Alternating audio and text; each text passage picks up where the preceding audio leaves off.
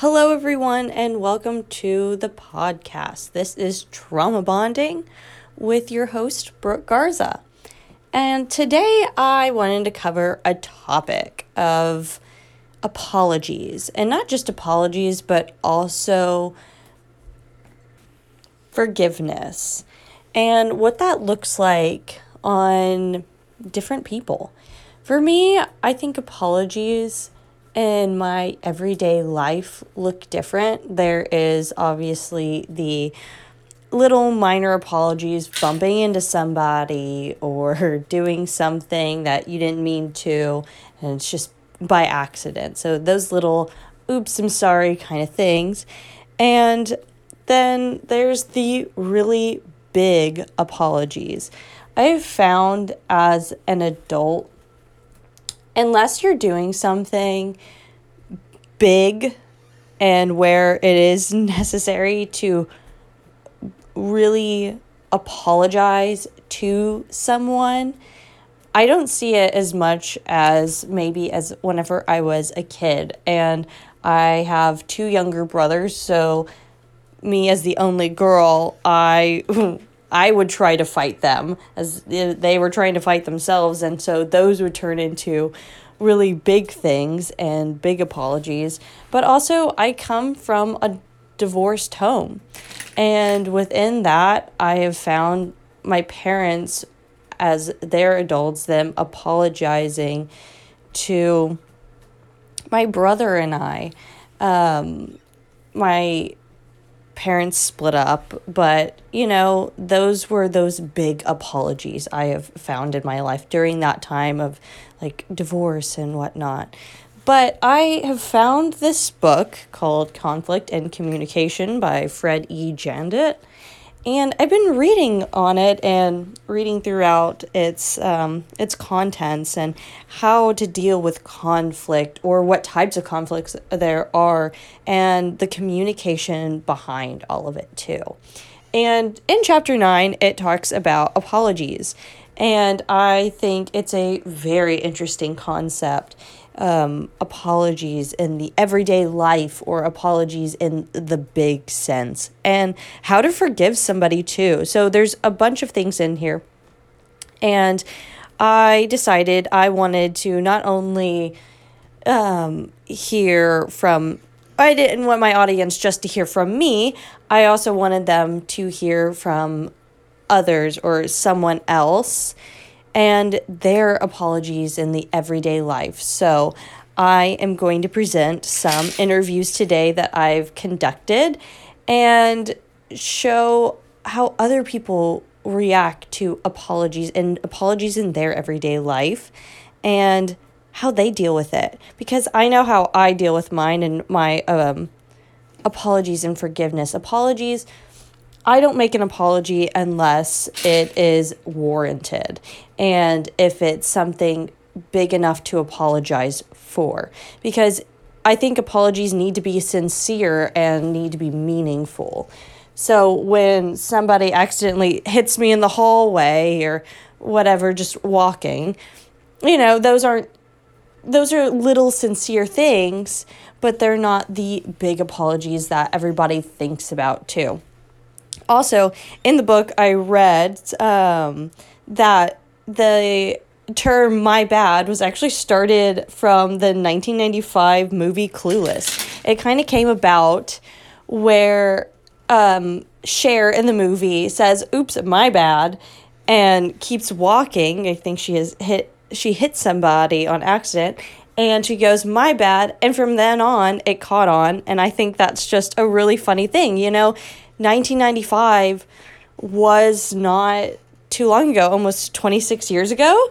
And it's only been a phrase that has been widely used for only 26 years. So it's very, very interesting about, the little things behind all of that and that we can read and we can discuss. So please enjoy this interview that I've conducted. Hello, and welcome to my podcast. Thank you so much for being here. Thanks for having me. So I'm going to ask you a couple of questions. I have been reading this book and taking this class, and I got to this chapter about apologies, and I thought I'd use this to do some interviews and ask a couple of people some questions, and I thought that you would have some good insight, so I asked you to be here. So, first, we're talking about apologies, and apologies are kind of a touchy subject, but I think you would have some good insight on some of the questions I'm going to ask. So, my first question to you is, how do you observe apologies in your everyday life? So I think apologies happen, without always consciously thinking about it. Like I think of just being at the grocery store and even, you know, um, maybe your basket gets too close to somebody or you need to get around them. And so, you say, oh, sorry, excuse me, that kind of thing. Um, Apologies at work, for, if you're late to a meeting or, um, something you bump into someone or something like that, apologies typically, like in my everyday life, are super quick and not really deep, really, Mm-hmm. meaningful. At home, if you hurt somebody's feelings or something, we often apologize for that. But, um, you know, I really don't find that I get into a lot of situations that really require a really deep personal apology. Typically those are kind of bigger instances of, hurting somebody's feelings or something like that. Okay, so you bring up work, and just to tell the audience a little bit about you, you're a kindergarten teacher. So I am asking from like an educated point of view in a classroom setting. How do you find like apologies in that way? So I teach kindergarten, of course, like you mentioned, and so apologies are something I feel like needs modeling in the classroom, and we often guide children to apologize to one another if their feelings are hurt, and of course we model apologies if we, bump into each other or you know splash water on someone or something very simple like that. We model apologies with young children a lot of times that way.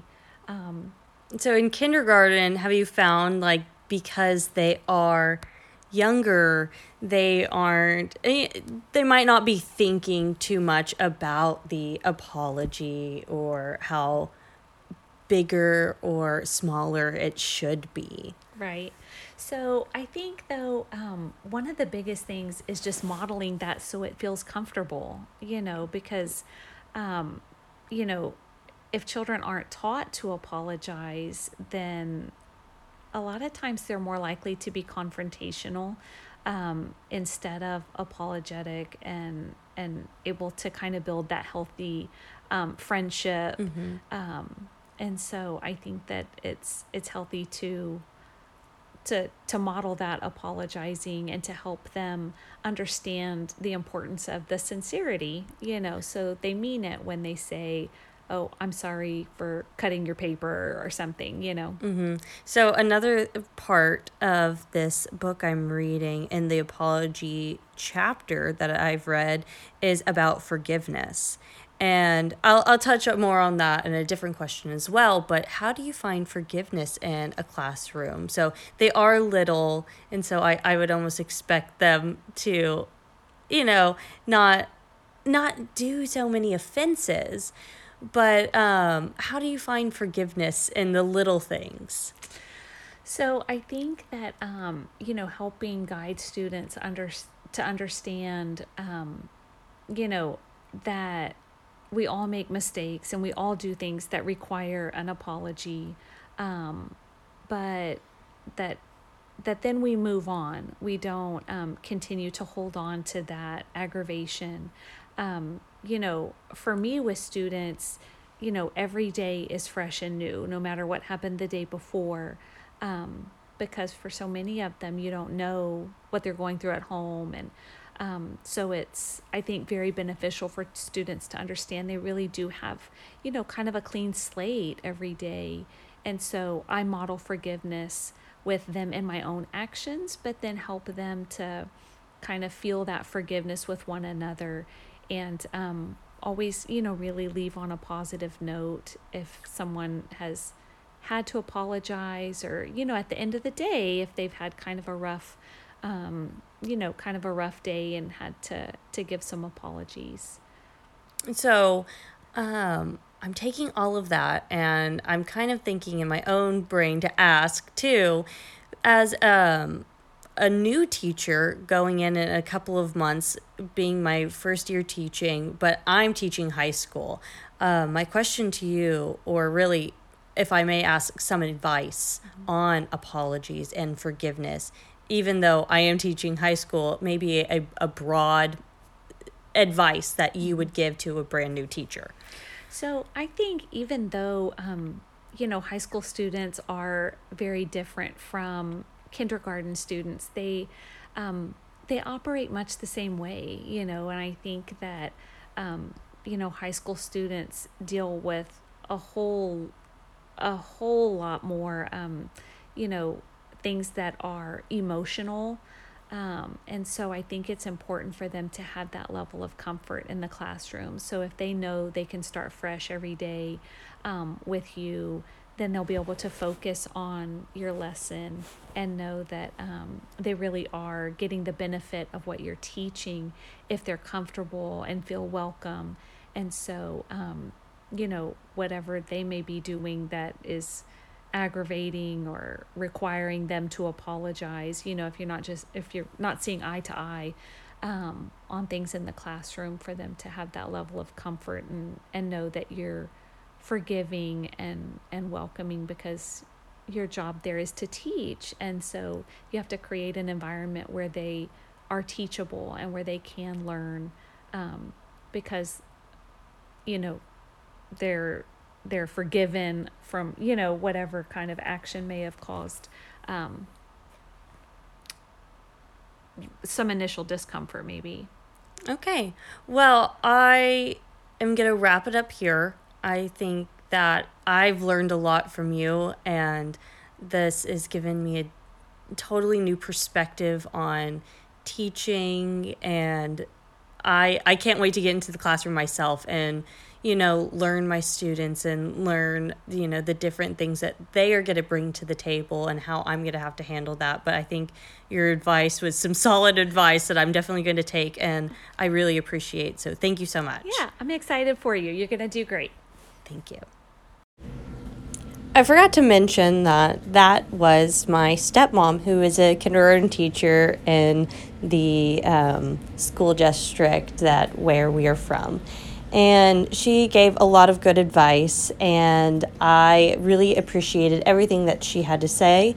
I hope that you did as well. I hope you keep listening. And I know I said interviews, so stay tuned for a part 2 next week of a different interview I did. So thank you so much for listening, and hope to see you next time.